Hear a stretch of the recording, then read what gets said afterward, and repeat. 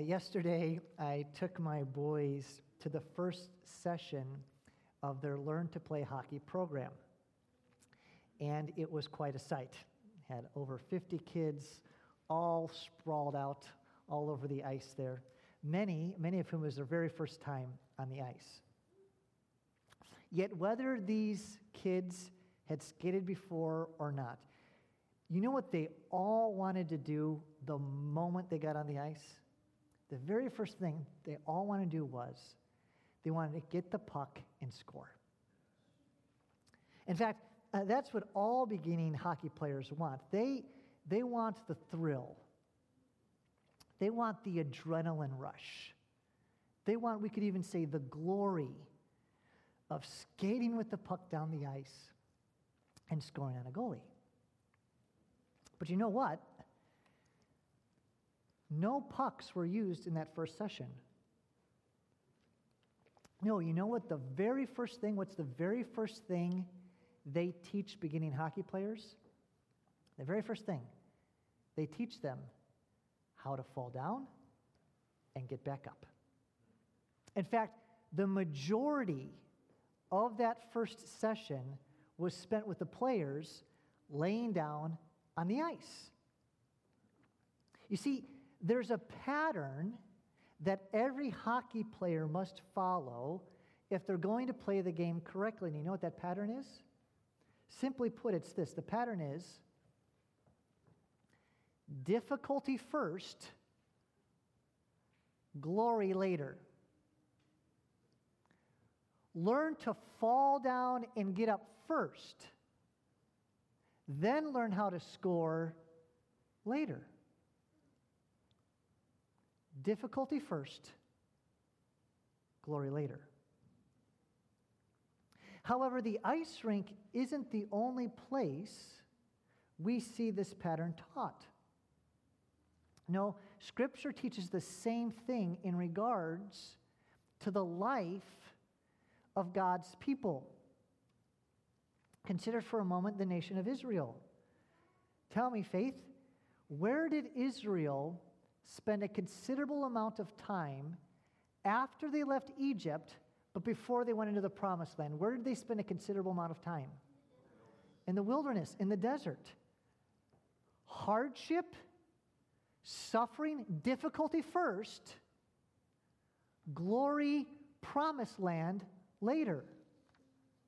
Or consider the life of David. We've mentioned before, in fact, last week, how David's life in many ways mirrors and reflects the major movements of the nation of Israel in their life. Like Israel of old, we're learning that David has just escaped another Pharaoh-type figure in Saul, right? And now, as we've been looking the last couple weeks, David has entered into a wilderness period. He's suffering. He's experiencing hardship, as we talked about last week. He's arguing the lowest point of his life. And like when Israel was in the wilderness, what does David receive to eat while he is in the wilderness? Remember, we looked at this last week. He receives bread from what structure? The tabernacle. The tabernacle, which is an architectural representation of heaven. So just like Israel of old, David too, while in the wilderness, he's receiving bread, if you will, from heaven.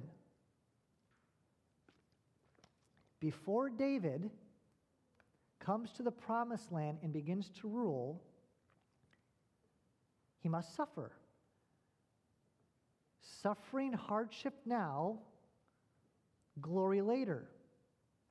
Indeed, David's life is a pattern that is fulfilled in Jesus, is it not? Like David, Jesus was opposed by the established rulers of Israel. Like David, Jesus was a man of sorrows and acquainted with grief.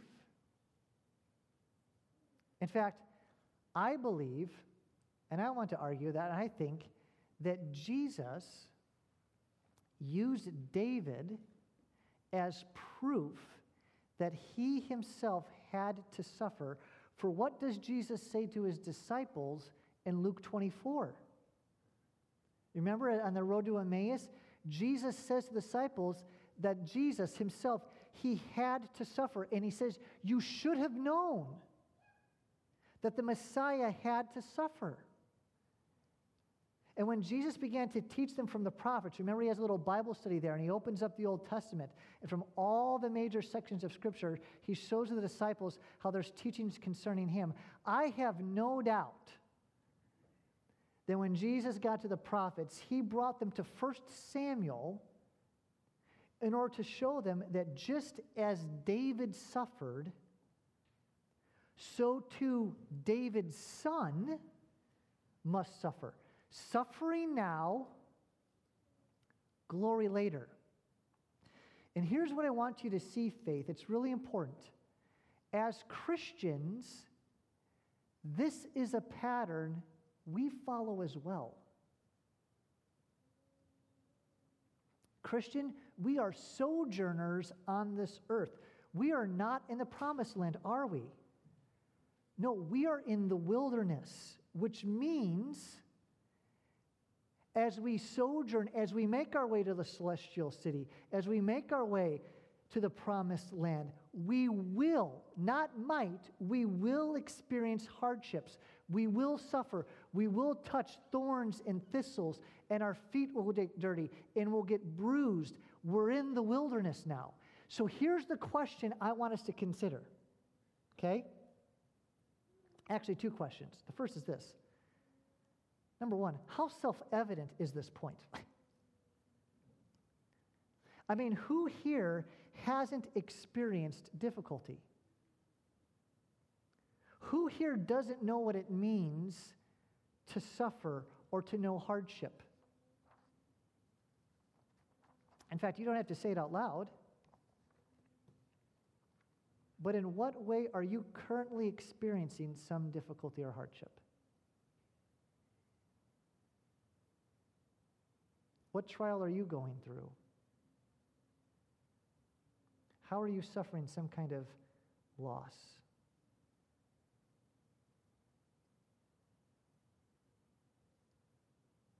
Is your life marked by hardship right now? Relationally, at work? However it might be, is your life marked by hardship right now? If so, friend, please hear me, don't be surprised. Rather, please know, Christian, that you are walking in the same steps as your Savior and the entirety of God's people before you. You are in line with the God-ordained pattern for Israel, for David, for Jesus, and for Jesus' followers, which is suffering, hardship now, glory later. So here's the question I want us to consider. And that is, in light of this God-ordained pattern, the question I want us to consider is, how can we persevere? How can we persevere while in the wilderness? How can we thrive amidst hardships and difficulties? Well, I believe our passage this morning gives us excellent counsel on how to do that. Our study of 1 Samuel, it leads us just to the first two verses of chapter 22, and I'm going to throw the verses up there on the screen. You'll recall in the previous section, David, he strolled into Goliath's hometown of Gath, and he just didn't show up in Gath by himself, but he had with him Goliath's sword, the very sword that he used to lop off Goliath's head. And David is so desperate, he's fleeing from Saul, that he finds it more safe to go to Goliath's hometown than to stay in Israel. Remember, he acted like a crazy man, and King Achish was like, do I not have enough of these guys? So now we read what happened next, where David goes. Here's his next move. Follow along with me as I read this up on the screen. The first two verses of 1 Samuel 22. David departed there, that would be Gath, and escaped to the cave of Adullam. And when his brothers and all his father's house heard it, they went down there to him. And everyone who was in distress and everyone who is in debt, and everyone who is bitter in soul, meaning people who are experiencing hardship, people who are going through the wilderness. And I need to say that these people, the reason why they're experiencing hard times is because of King Saul. So everyone who's having a hard time, they gather to him David. And he became the commander over them. And you need to understand, though David is in a cave, don't think of it as a very small enclosure. Probably would have been something about this size. A big cave. And there were with him about 400 men. So David, as we talked about last week, we're reading what is arguably the lowest point in his life because of what Saul has done. David has lost his house, his wife, his reputation's taking a beating. He's fleeing for his life, and now he's in a cave. And you know what David did while he was in this cave? He wrote Psalm 57. Just like David wrote Psalm 56 when he was in Gath, seized by the Philistines. And faith in Psalm 57, I believe David provides excellent counsel for how we, those who follow this pattern of suffering now, glory later, those of us who are in the wilderness, he shows us how we can persevere amidst hardships. So if you haven't already, turn with me in your Bibles to Psalm 57. And follow along with me as I read this text. David writes this while in the cave under the inspiration of the Holy Spirit. He writes this. He says, "Be merciful to me, O God. Be merciful to me, for in you my soul takes refuge. In the shadow of your wings I will take refuge till the storms of destruction pass by. I cry out to God Most High, to God who fulfills his purpose for me. He will send from heaven and save me. He will put to shame him who tramples on me. God will send out his steadfast love and his faithfulness." Now here's his description. He's using metaphors to describe the men who are pursuing to kill him. He says, "My soul is in the midst of lions. I lie down amidst fiery beasts, the children of men, whose teeth are spears and arrows, whose tongues are sharp swords. Be exalted, O God, above the heavens. Let your glory be over all the earth. They set a net for my steps. My soul was bound down. They dug a pit in my way, but they have fallen into it themselves. My heart is steadfast, O God. My heart is steadfast. I will sing and make melody. Awake, my glory. Awake, O harp and lyre. I will awake the dawn. I will give thanks to you, O Lord, among the peoples. I will sing praises to you among the nations, for your steadfast love is great to the heavens, your faithfulness to the clouds. Be exalted, O God, above the heavens. Let your glory be over all the earth."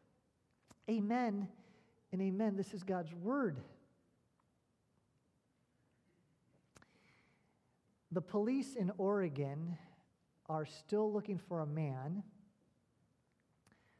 who in January, they say, stole a car with a child in the back seat, only to return the 4-year-old and reprimand the mom about her parenting. True story.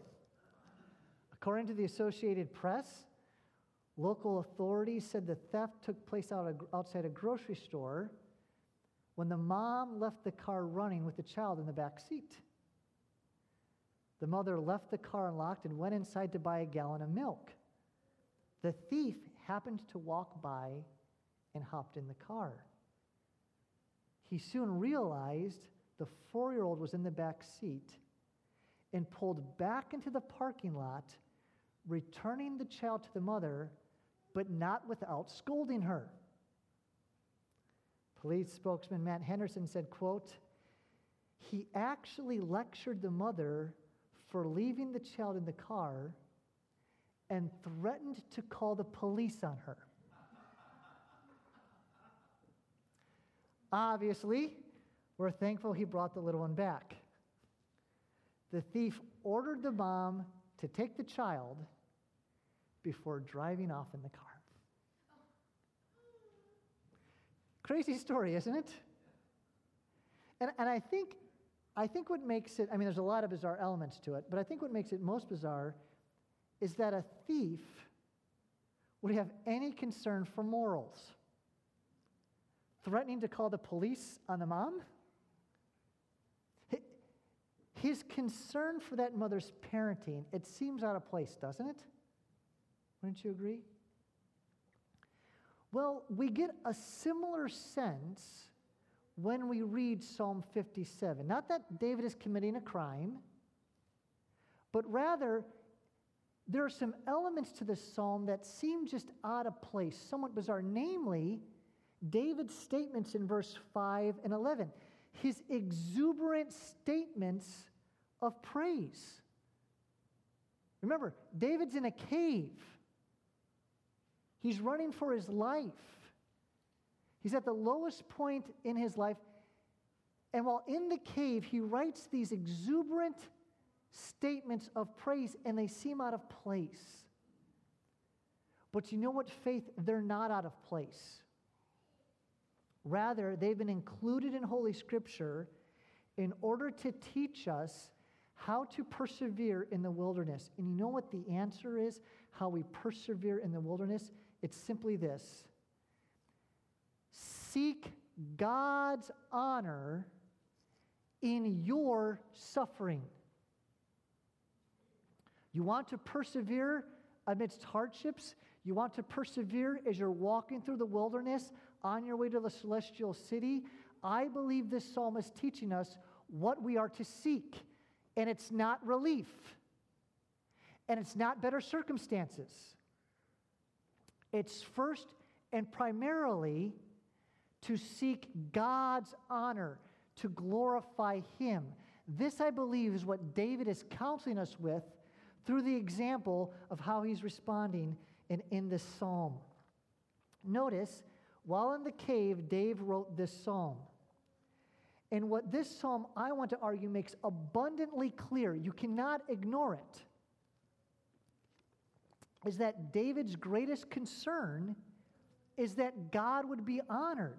Notice, twice David says, "Be exalted, O God, above the heavens.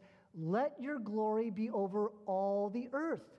Notice David's chief concern is not himself. It is God's honor. It's to see His name exalted among the nations. And faith, please hear me very carefully. And I'm going to argue that seeking God's honor is the way we persevere amidst hardships. The way we persevere in the wilderness is not by making relief our greatest concern. No, it's by making God's honor our chief and greatest concern. And I must confess to you, they say confession is good for the soul, so here goes. I must confess to you, I was deeply convicted by this. How often, as I was reflecting on this week, how often, whenever I experience the thorns and thistles of the wilderness, my attention, I say this to my shame, my attention is purely on relief from my difficult circumstances. Now, relief is not bad, please hear me, but oftentimes, and again, I say this to my shame, in the hardship, in the suffering, glorifying God or seeking his honor is nowhere on my radar.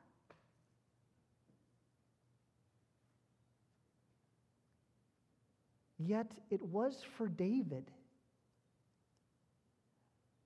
Verse 5 and verse 11 make that abundantly clear. And in those moments when by God's grace and God's Spirit, where God's Spirit aligns my desires with Scriptures and God's glory is my chief concern, friend, I can say this from experience, please hear me. There is a joy in the wilderness and a deliverance. Not a deliverance from my circumstances, but a deliverance from my indwelling sin. And that is far more valuable and precious than relief from difficult circumstances.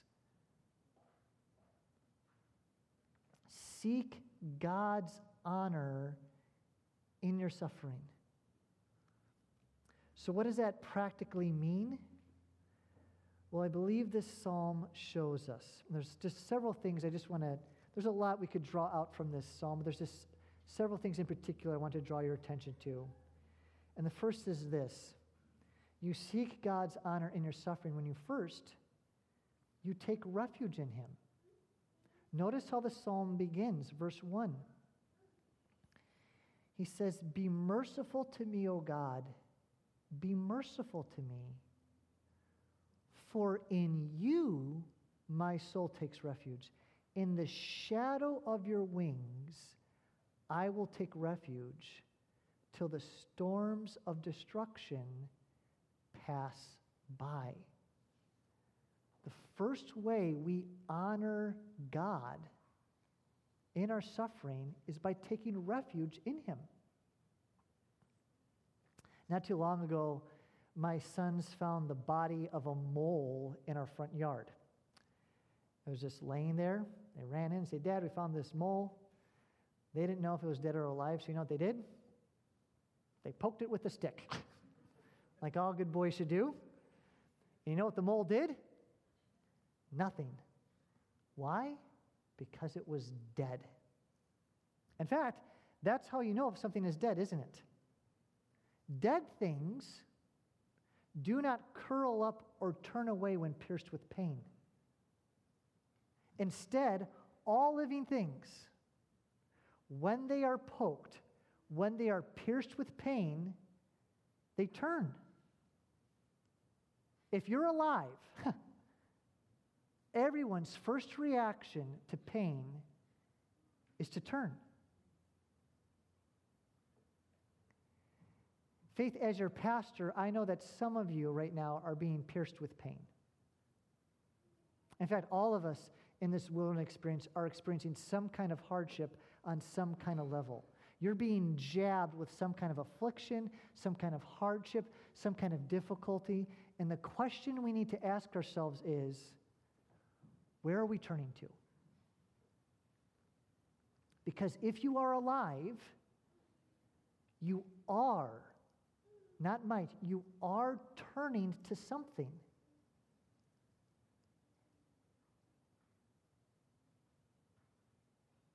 Are you turning to alcohol? Are you turning to food in your pain and distress? Are you turning to Netflix? Men, are you turning to your work? There's pain at home, so you drown, you ignore it by just giving your time to the office. Faith, to seek God's honor in our pain is to take refuge in him. That is, you turn towards God when sorrow tempts you to run from him. Notice, David may be in a cave, but he's taking refuge in the Lord. And faith, such actions honor God. It honors me when my sons or daughters, who when they get injured, they run to me for help. That doesn't dishonor me, that honors me. They're hurt, they're in pain, so who can help them? The first person they go to their dad. That's honoring to me. Christian, as a son and daughter of the Most High God,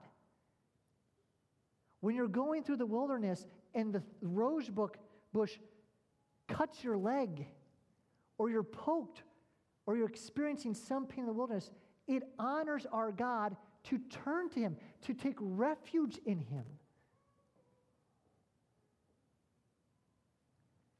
To take refuge in God is to believe who God says He is, namely merciful and compassionate, as David says here in verse 1. It's to bring your concerns and burdens to the Lord instead of turning away from Him. So the application question here is, who or what are you taking refuge in while suffering? Don't let it be the bottle, and don't let it be the black box.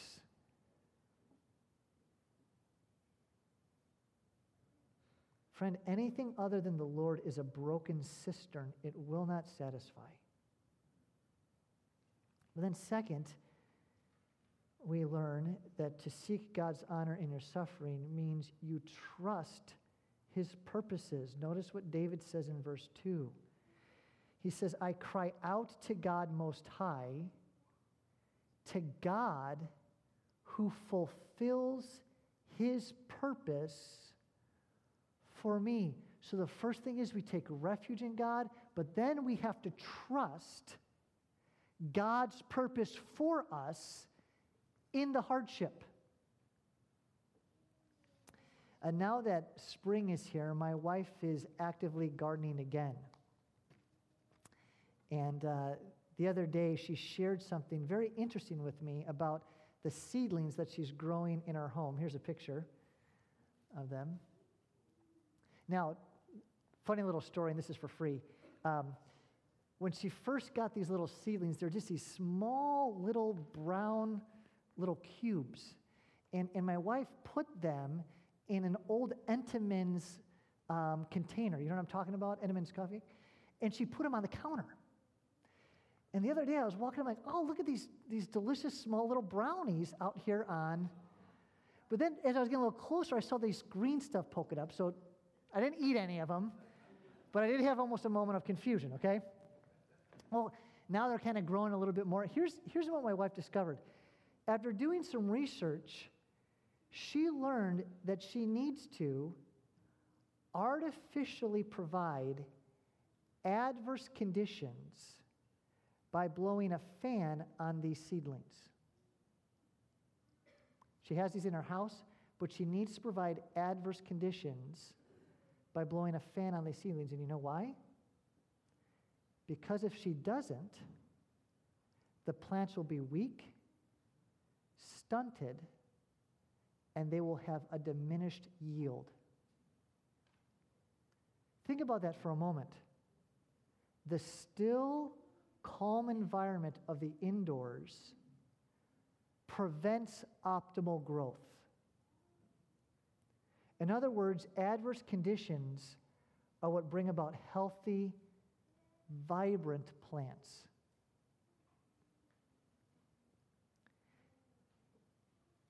Faith Community Church, God is not silent concerning His purposes for allowing suffering and trials in your life. You know what His purpose is? It's that you would not have a diminished yield. What does Peter write in 1 Peter 1? Remember, the first couple of verses of 1 Peter talk about how we are sojourners on this earth.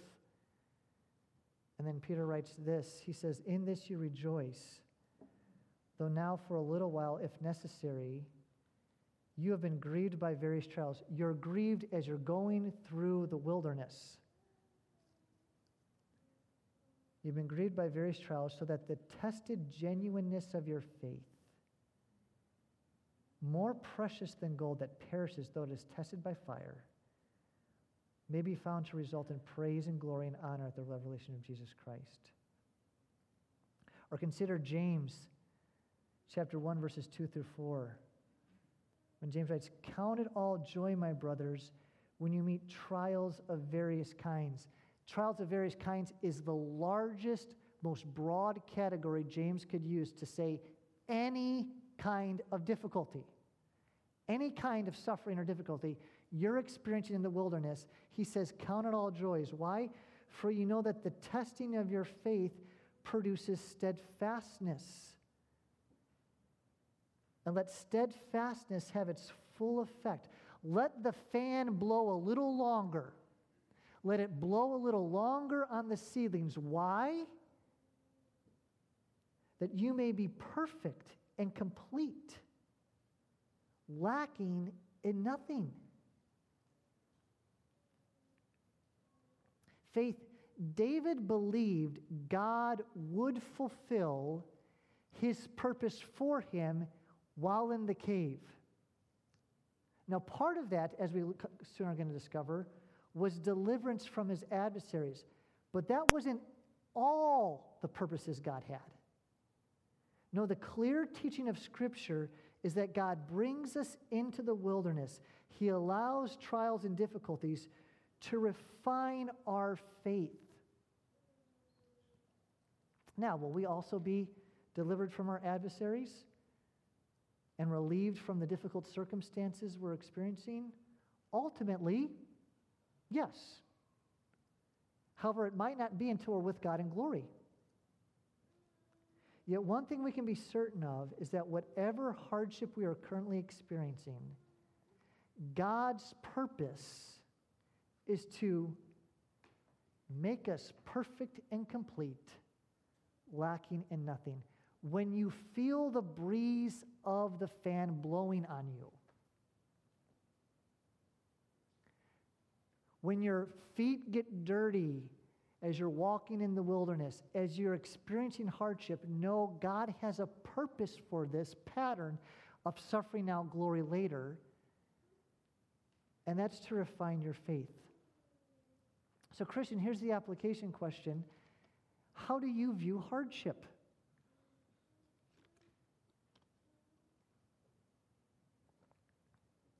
It's a question I've been asking myself this week. Are you allowing it to complete its work in you?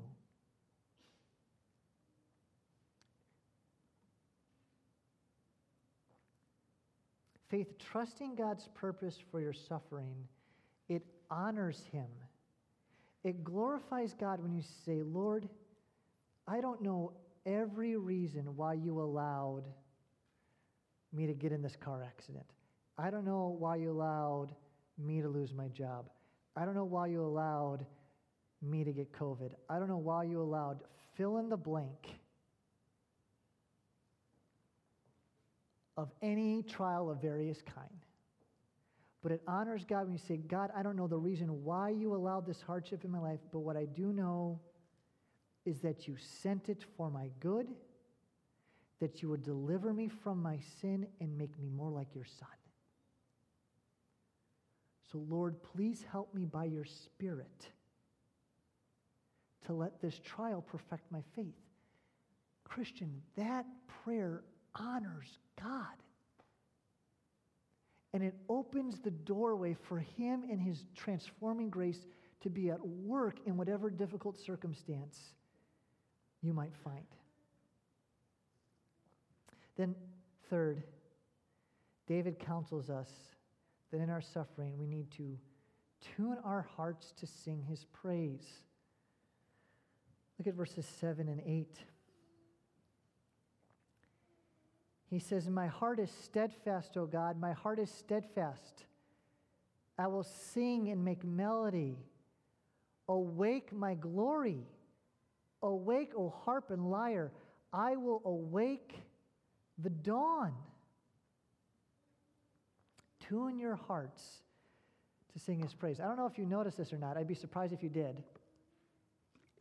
You'd get a gold sticker for observational skills, but I don't know if you noticed, but Ben keeps a small device on the top of his bass guitar. It's there every Sunday. You know what this is?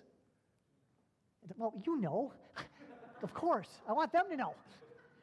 As Ben said, it's a tuner. And you know why Ben has this tuner there? It's so he can see in real time if his bass is becoming out of tune. Because here's the deal with bass guitars and all instruments for that matter, and that is they don't tune themselves.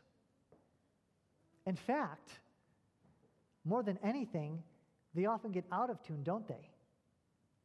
Which means they require constant adjustment. Faith, our hearts need constant tuning as well. Tuning to, like David, to sing God's praise while in the cave. He's not singing in the rain, he's singing in the cave. That phrase there in verse 8, when David says, my glory, that refers to his whole person. Perhaps that's what some of your versions have, the whole being. Notice David's glory, his whole being, gives the right response to God's glory. And keep in mind, David wrote this while in a cave.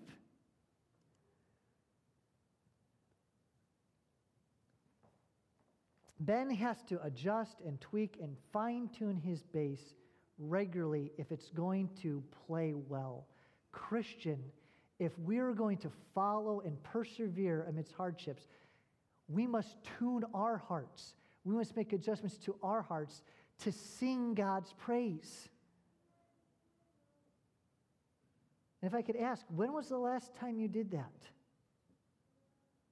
When was the last time, like David, you spoke truth about God, his character to your heart,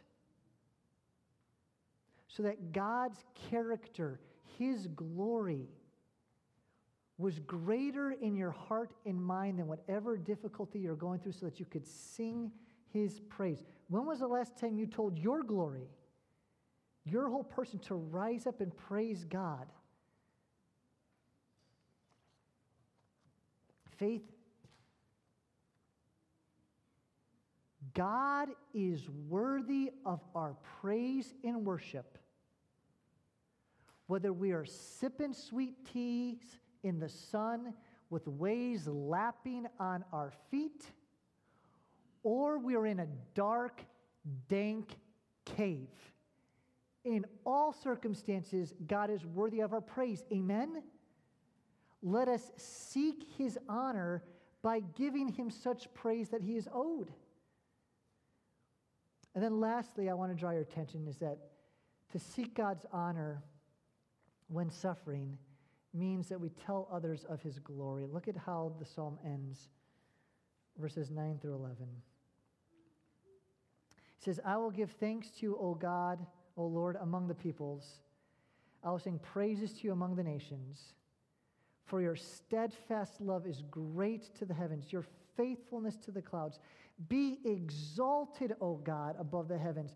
Let your glory be over all the earth. Do you see again, friend, how David is consumed not with his circumstances, but with God and his glory? This is why I say, and I believe, if we're following the counsel and model and example of David, is that in the cave, while in the wilderness, the way we persevere is to seek God's honor in our suffering. I mean, just notice how God-focused David is. Is he aware of his hardship? Yes. Is he consumed by his hardship? No.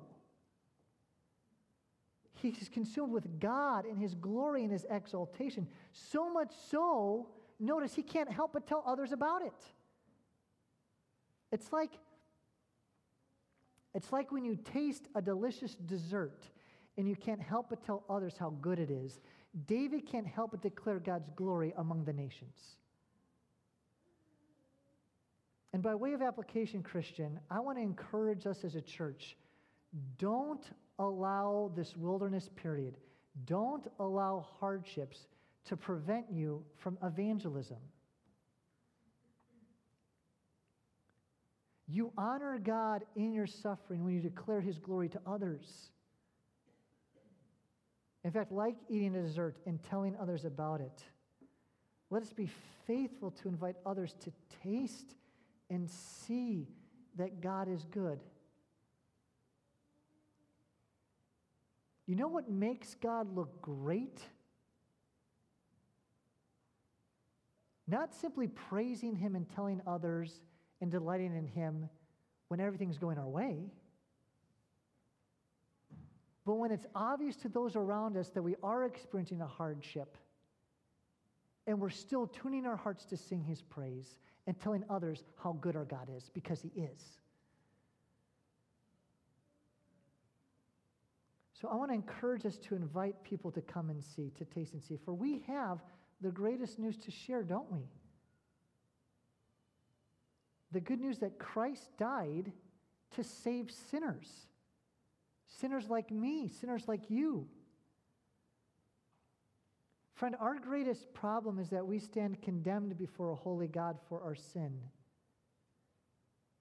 Yet God sent His one and only Son, Jesus Christ, to live the perfect, sinless life we have failed to live, then die the death we are owed for our sin.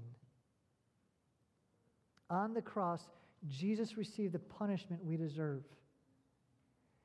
Yet whereas David simply hid in a cave, Jesus was buried in one. Yet He didn't remain there, did He? No, 3 days later, Christ rose from the grave, defeating sin and death, proving Himself who He claimed to be, the Son of the Most High God. Here's the incredible thing. The offer of the gospel is that through faith in Jesus Christ, our sins are forgiven, Christ's righteousness is credited to our account, we are adopted as sons and daughters, and we have the hope of eternal life forever with the Lord, and God's Spirit resides with us and is with us, and He will never leave us nor forsake us. Amen. How is this bad news? How? Tell me. What's bad about this that would prevent us from telling it to others? To tell others, you know what?